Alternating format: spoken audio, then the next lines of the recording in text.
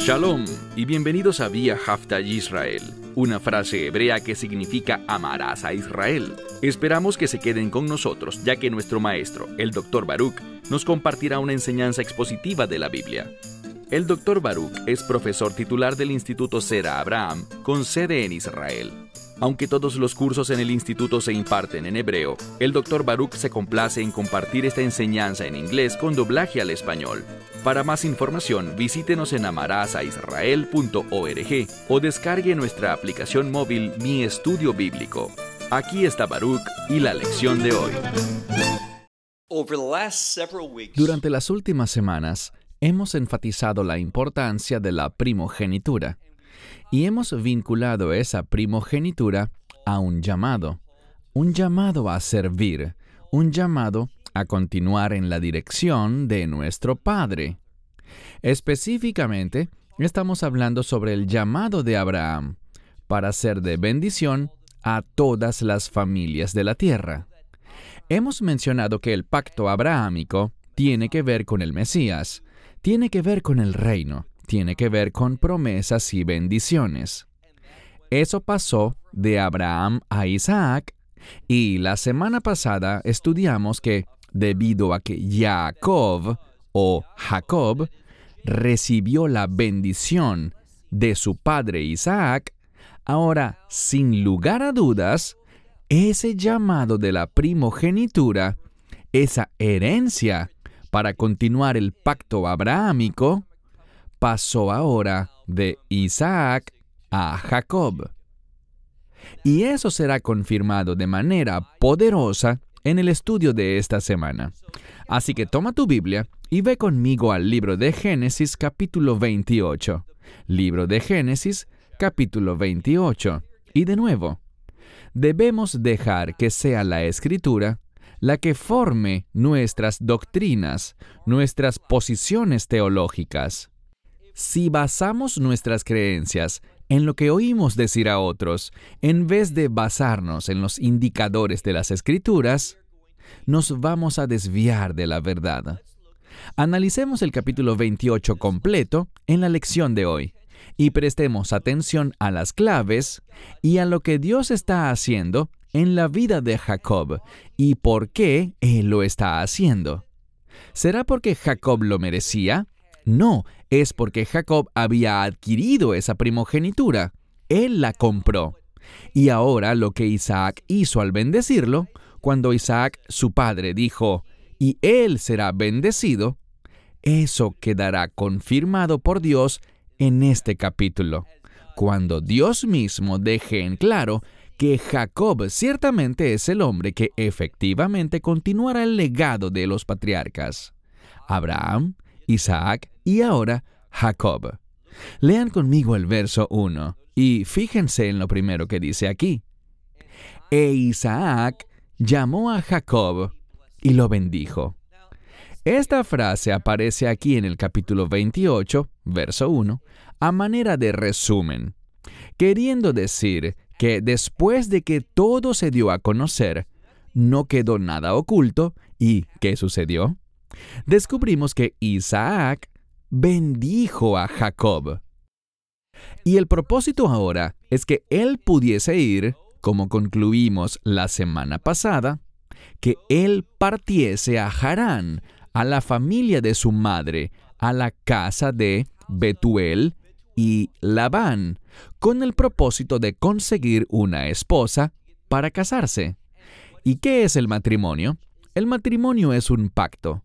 Este pacto de matrimonio realmente nos brinda un indicador en las Escrituras en cuanto a que el pacto continúa. Ese pacto que fue sellado con Abraham y con su esposa Sara, y luego con Isaac y su esposa Rebeca. Y ahora entre Jacob, pero ¿dónde está la esposa de Jacob? Para eso él ha sido enviado y bendecido por su padre, para que él pudiese ir allí y prepararse para continuar este legado, este llamado, esta promesa de pacto. Leamos de nuevo el verso 1. E Isaac llamó a Jacob y lo bendijo, y le ordenó y le dijo, no tomes esposa de entre las hijas de Canaán. Eso es exactamente lo que Abraham pidió en cuanto a Isaac. Abraham le dijo a Eliezer que lo tenía prohibido. ¿Por qué?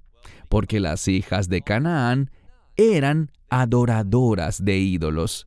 Eso buscaba enfatizar que este pacto tenía como base fundamental la adoración al único Dios verdadero. Es un pacto de promesa, es un pacto de redención y el objetivo principal es la adoración. Y la adoración, en su forma más pura y perfecta, se efectuará ¿dónde? En el reino de Dios. Lo que Dios buscó en el jardín del Edén será cumplido en el jardín de Dios, el cual se encuentra en el reino de Dios.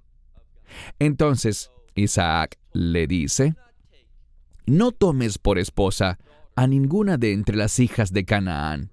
Pasemos al verso 2. Levántate, y dirígete a Padán Aram, a la casa de Betuel, el padre de tu madre, y toma para ti de allí una mujer de entre las hijas de Labán, el hermano de tu madre. Las instrucciones de Isaac son muy claras para dirigirlo al lugar a donde debe llegar. Y recuerden, allí fue donde Abraham empezó. Ese fue su punto de partida para su travesía final hacia la tierra prometida. Rebeca vino de este lugar y ahora vemos que las esposas, a quienes conoceremos dentro de unas semanas, las esposas de Jacob también provienen de este lugar. Y este es el punto. Ellas están en Chutz La'aretz, es decir, en Galut, que significa en el exilio. ¿Y por qué eso es importante?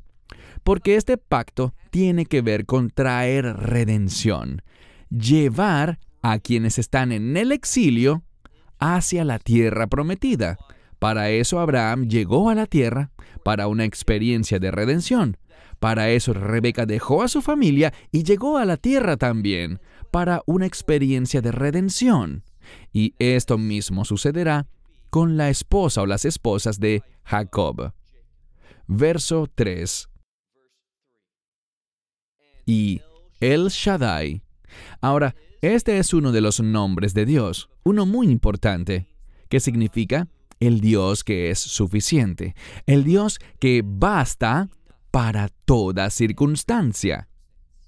Isaac está usando este término porque ha experimentado de primera mano la suficiencia de Dios en su vida, que para lo que Dios le ha llamado a hacer, Dios ha provisto con suficiencia en todo lo que ha necesitado.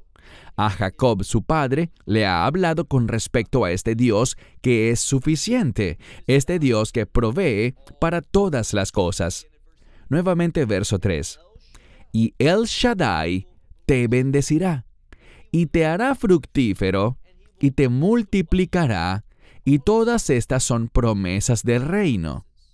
Vemos que proféticamente, el profeta dijo esto en relación a Israel, en cuanto al destino final de Israel, a lo que Dios la ha llamado a ser, una nación poderosa y fructífera. Y noten cómo termina el verso 3. Esto es importante porque nos brinda, quizás, una comprensión distinta de Israel. ¿Recuerdan el capítulo 9 del libro de Romanos?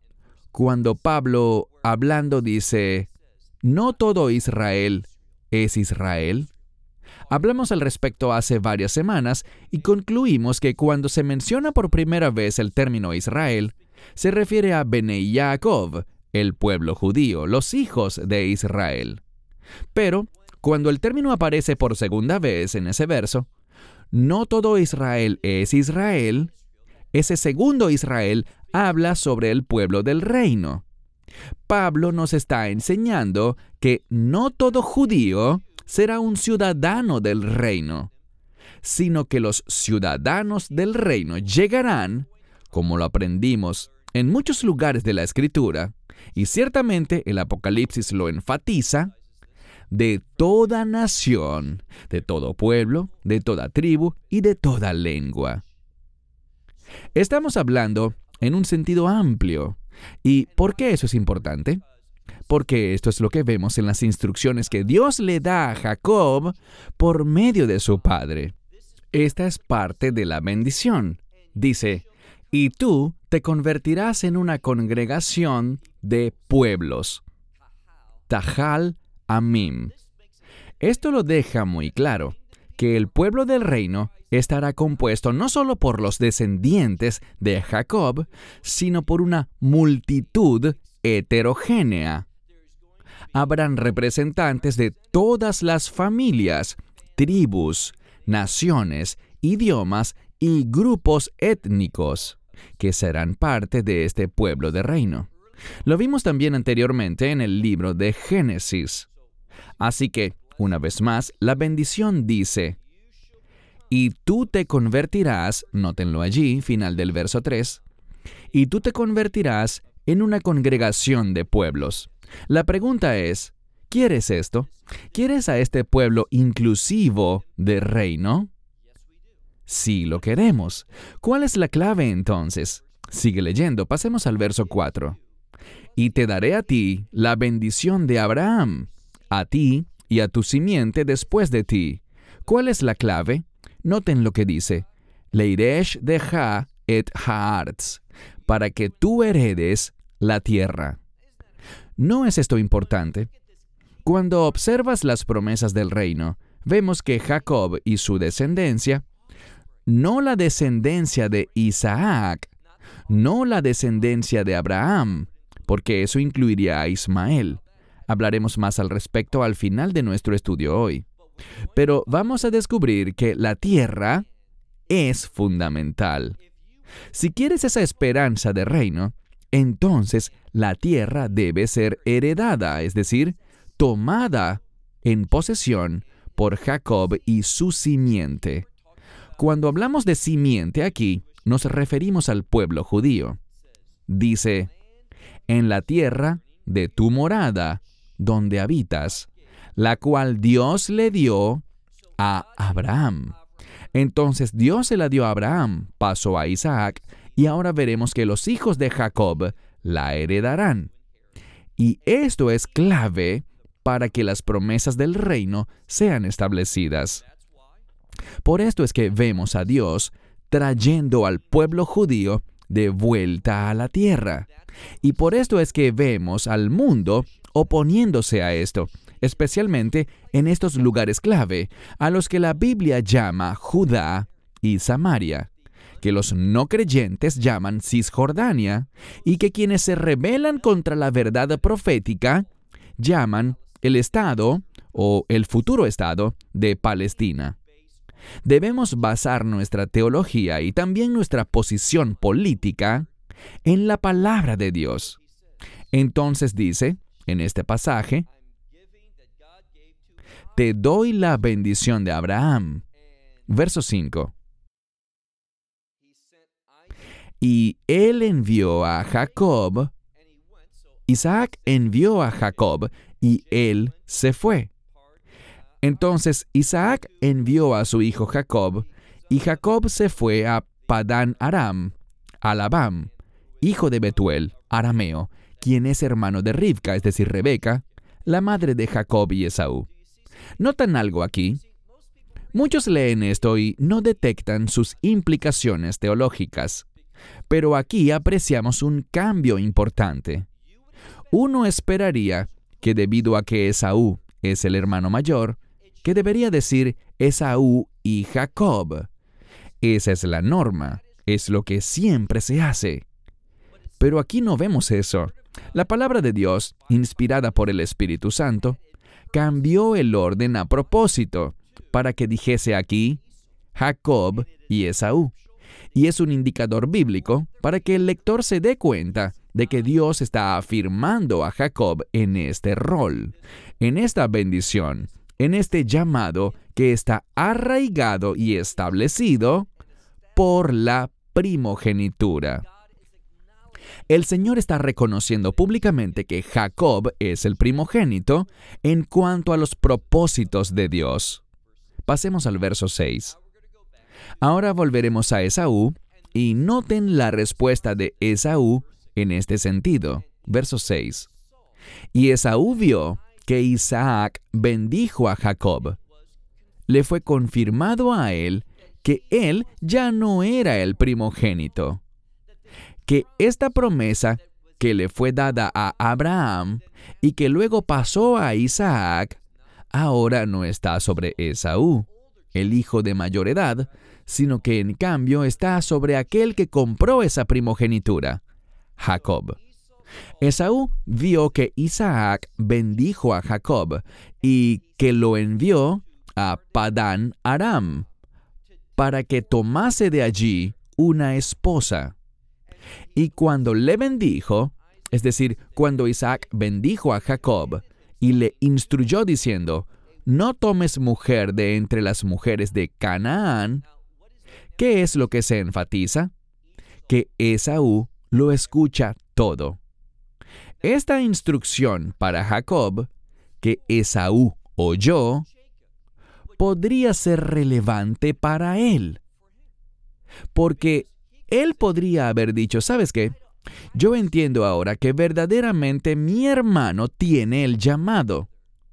Yo abandoné, yo desprecié, yo aborrecí ese llamado, esa primogenitura, y la vendí de una manera que no debía ser. Y por lo tanto, he sufrido una gran pérdida. Pero en vez de intentar arrepentirse para recuperar lo perdido, aunque eso no pudiese ser recobrado del todo, el libro de Hebreos lo indica así en el capítulo 12. Él debió decir, yo quiero arrepentirme, Padre, no para que me devuelvan la primogenitura, pero sí para caminar con Dios. Y estás enviando a mi hermano a Harán para que se case. Por favor, envíame a mí también. Yo no voy a matarlo. Yo no lo odio. Yo reconozco la elección de Dios, esta palabra profética, y me quiero sujetar a ella. Y si no me equivoco, habrán suficientes mujeres allá para que yo también me pueda casar. Así hubiese actuado un Esaú fiel, pero Esaú no era un hombre fiel. Entonces, ¿qué hace él una vez que escucha bien que es un error tomar una mujer, casarse con una de las hijas de Canaán? Noten lo que dice aquí, verso 7. Y Jacob oyó a su padre, es decir, que obedeció a su padre y a su madre, y se fue a Padán Aram. Y Esaú vio que eran malas, que las hijas de Canaán eran malas a los ojos de Isaac, su padre. Entonces él lo sabía, pero ¿qué hizo? Esaú fue a Ismael. Preguntamos, ¿por qué no fue a Labán y a Betuel? ¿Por qué no lo siguió? Aquí tenemos un sustituto, y siempre que vemos que alguien sustituye algo que Dios había seleccionado, eso es algo malo. Él acudió a Ismael, pero Ismael no es el hijo de la promesa. Por el contrario, él es el hijo que fue removido del linaje de Abraham, Isaac y Jacob. Entonces, Esaú fue a Ismael y dice aquí que tomó a Mahalat, hija de Ismael, el hijo de Abraham, hermana de Nebaiot, y la agregó a ella a las mujeres que ya él tenía como esposas. Vemos algo aquí. Este no era el primer matrimonio de Esaú. Él ya estaba casado con varias mujeres, pero ninguna de ellas tenía que ver ¿con qué? Con un llamado de pacto. Él eligió esposas basado en lo que él deseaba y no en lo que Dios quería, lo cual queda confirmado con la frase Ao Nesav Lo. Él agregó a esta mujer a sus otras esposas. Leamos ahora lo que dice el verso 10. Y Jacob salió de Beerseba y se fue a Harán. Verso 11.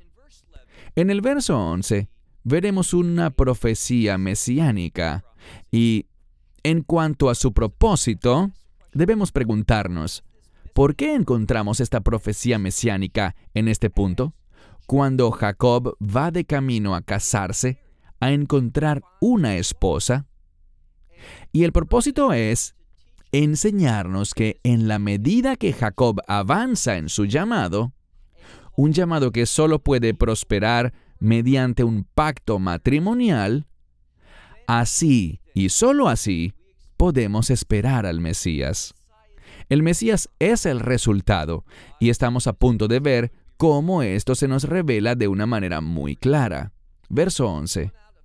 Él parte hacia Berseba, va de camino a Harán, y noten que él, Vayetga, Vem Akov. Eso significa que él golpeó el lugar. En este pasaje, habrá un énfasis en la frase Hamakom, el lugar, o Hamakom Jahu, es el lugar.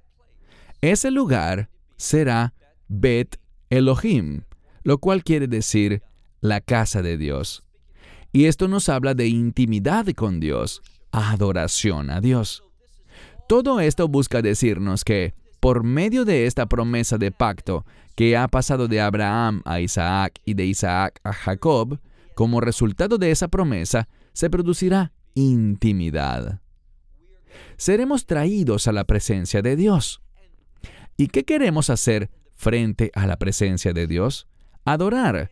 No debemos subestimar la importancia del pacto abrahámico y de la adoración. Existe una relación entre el reino y la adoración. Así que, leemos aquí. Y él golpeó el lugar y se hospedó allí.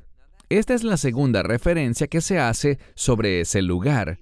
Él se hospedó allí. Y aconteció que, mientras el sol se ponía, él tomó de las piedras de aquel lugar. Tercera referencia a ese lugar. Tomó de las piedras de este lugar y las colocó, digamos que alrededor de su cabeza. Él hizo esto, y existen varias interpretaciones para explicar lo que eso quiere decir. Que él las colocó alrededor para protegerlo, quizás de animales salvajes, o para camuflarlo, o para ocultarlo. Otros dicen que las puso debajo de su cabeza, estas piedras, para usarlas a manera de almohada. Todas estas son interpretaciones de los sabios, pero lo que quiero que notemos es que hay un énfasis en estas piedras. Noten lo que dice. Y cuando se ponía el sol, él decidió hospedarse en ese lugar, pasar la noche allí. Cuando se ponía el sol, él tomó de las piedras específicamente de ese lugar y las ubicó alrededor de su cabeza y se acostó. ¿Dónde? Vemakom Jahu, en ese lugar. Y esta es la cuarta vez que se menciona ese lugar. Está siendo enfatizado y descubriremos algo sobre ese lugar en un momento. Pasemos al verso 12. Y él soñó, y he aquí. Normalmente tendríamos Vehinei Halam, pero aquí tenemos Vejalón Hinei. El orden no es el que esperaríamos, y siempre que hay un cambio en el orden, busca mostrarnos un énfasis. Es un indicador bíblico de que es un marcador en el texto y que algo importante está pasando.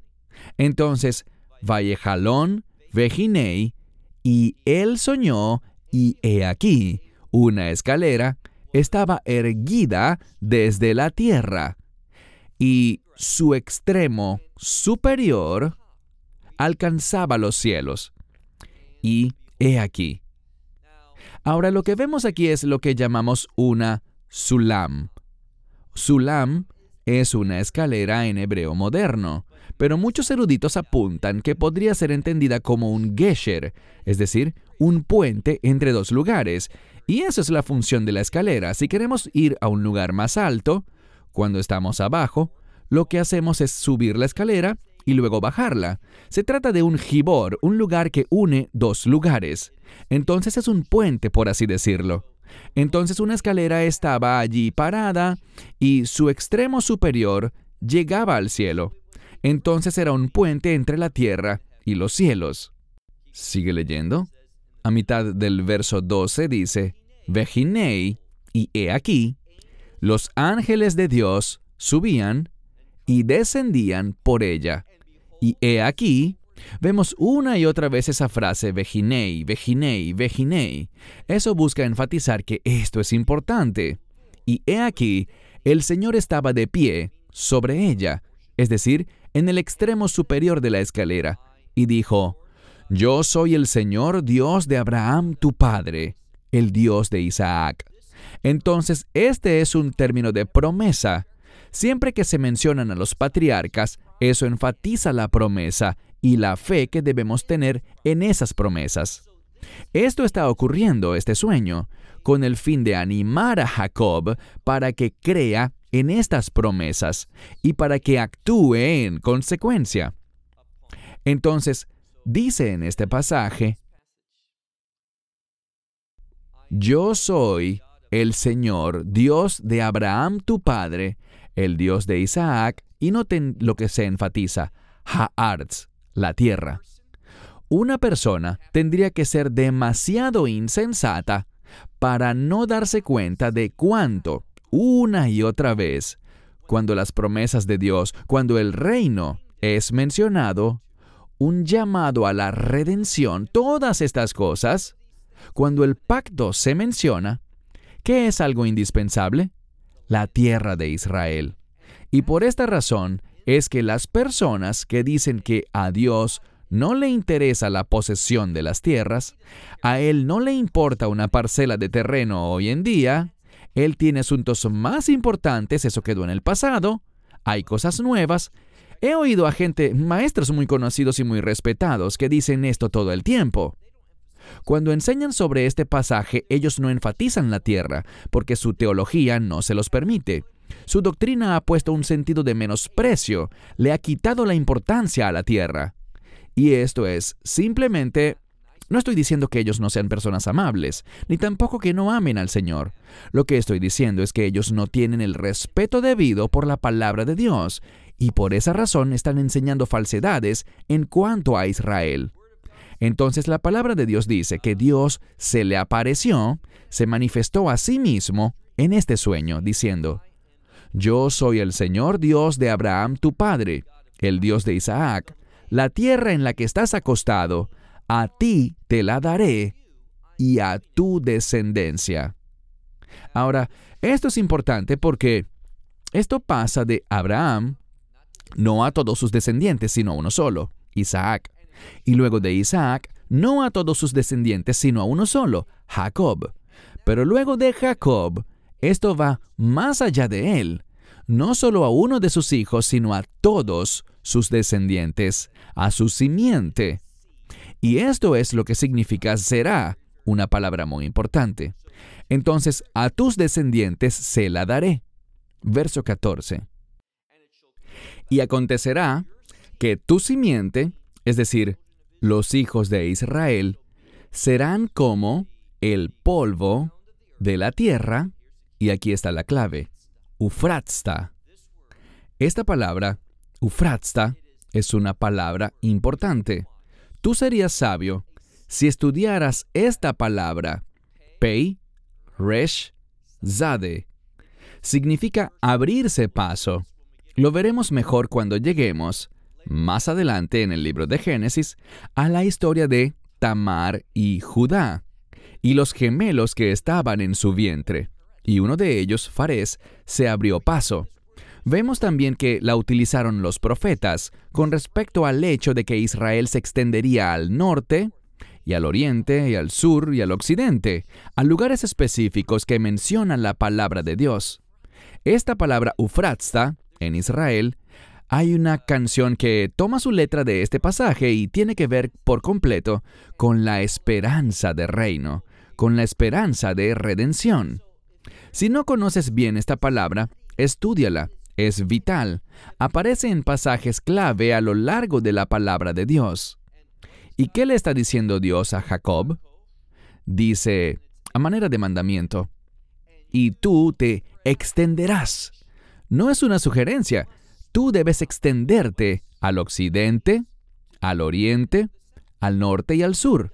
Dios está diciéndole a Jacob, y todo esto nos llega en un contexto mesiánico. Cuando decimos Mesías, debemos siempre pensar en el rey Mesías, en el reino. Esto tiene implicaciones de reino.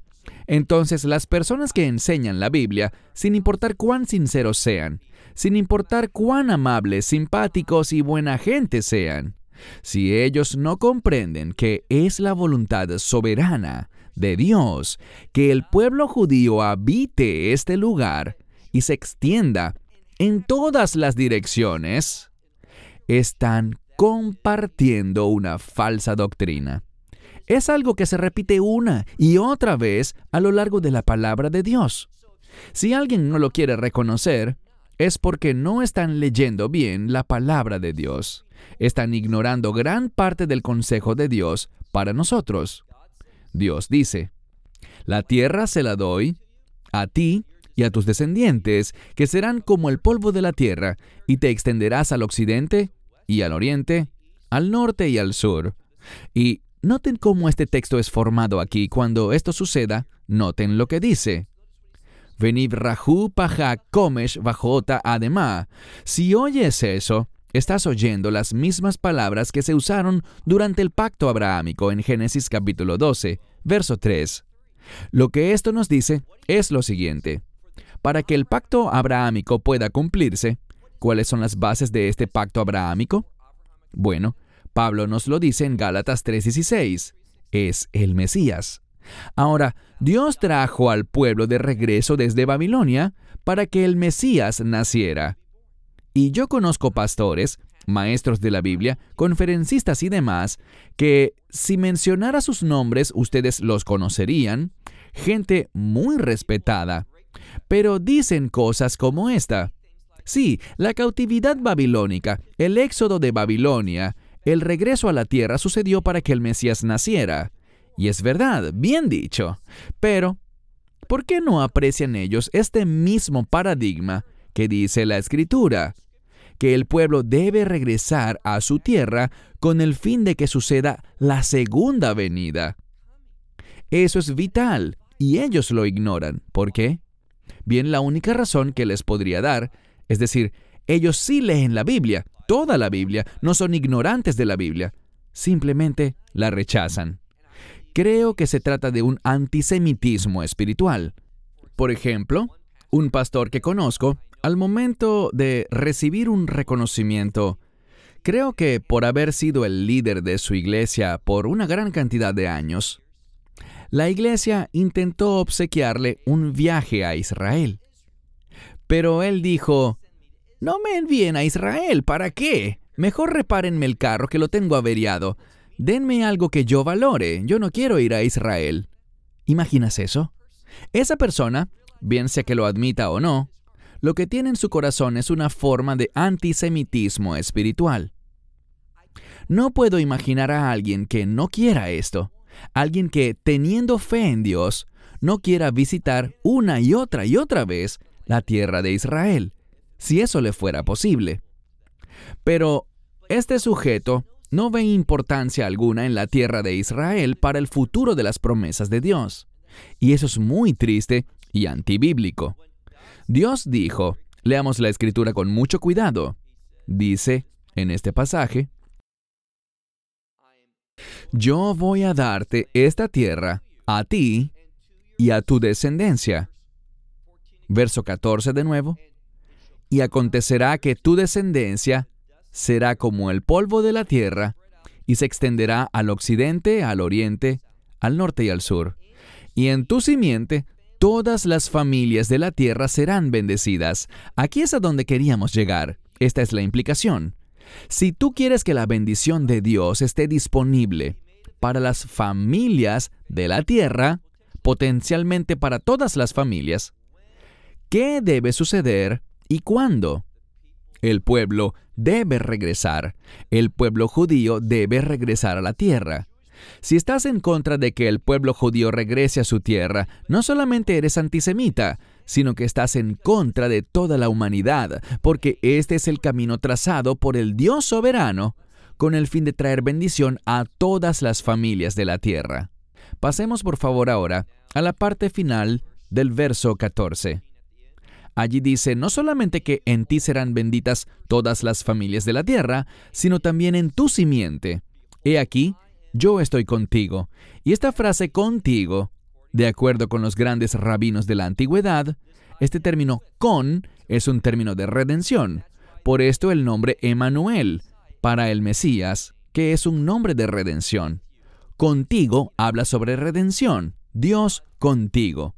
Y dice, y yo te guardaré, hablando con Jacob, estaré contigo, Jacob, te guardaré donde quiera que vayas, y te traeré de vuelta a esta tierra. Se lo dice específicamente, justo aquí donde te encuentras. ¿Y dónde estaba él? En el corazón de Israel, cerca de Jerusalén, en Betel. Noten algo más.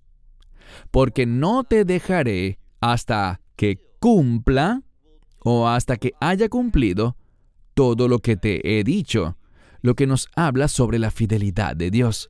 Todo dentro del concepto de la tierra. Verso 16. Y Jacob llegó al final de su sueño y dijo, ciertamente está el Señor. ¿Dónde? Ve Makom Hazei, en este lugar. Y yo no lo sabía. Y miró y dijo, él miró y dijo, ¡cuán asombroso! Él tuvo miedo y dijo, ¡cuán asombroso es este lugar! Y llegamos a la sexta vez que encontramos una referencia al lugar en el texto. ¿Qué está siendo enfatizado?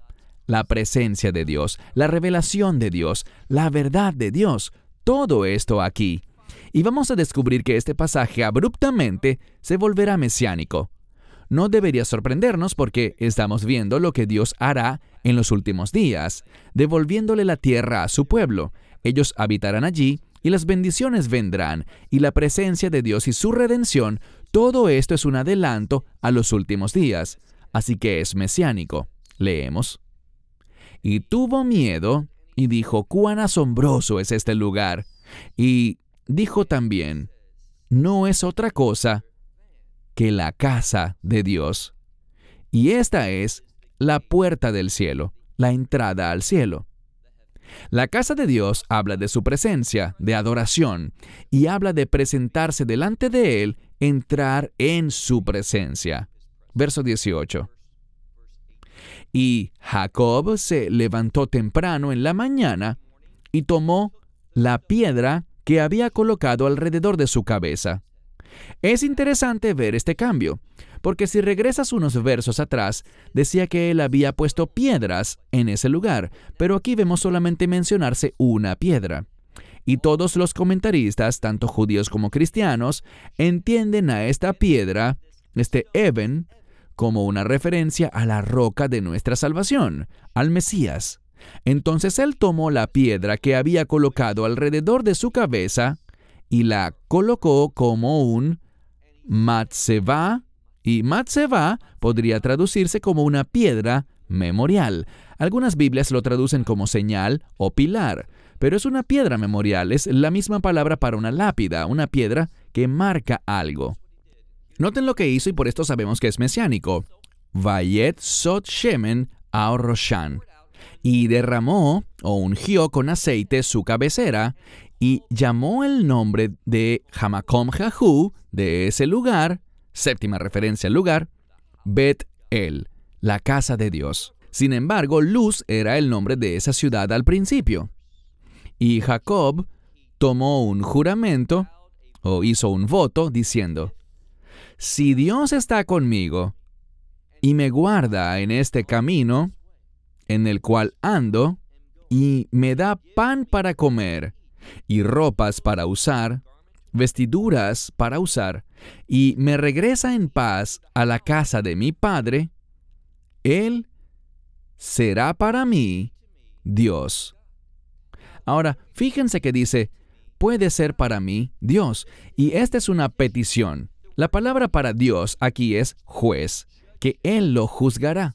Lo que está diciendo es, yo voy a ser fiel, y Dios será juez para mí. será mi vindicador, será mi defensor en esta situación, porque yo me iré y regresaré a la tierra. ¿A qué evento está haciendo referencia esto? Al pueblo judío saliendo al exilio y regresando a la tierra. Verso 22. Y esta piedra que he puesto como Mat-Sevá, esta piedra memorial, se convertirá en la casa de Dios. ¿Qué aprendimos sobre el concepto de casa de Dios?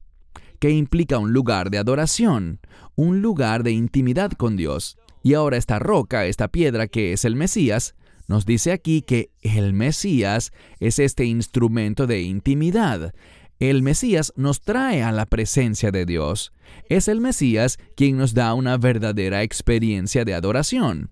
Por cierto, si se fijan, por ejemplo, en el libro de Juan, al final del capítulo 1, donde Yeshua le habla a Natanael y a Felipe y a otros discípulos, él habla y les dice, citando esta escritura, en el que habla sobre los ángeles de Dios ascendiendo y descendiendo, no en una escalera, sino en el Hijo del Hombre.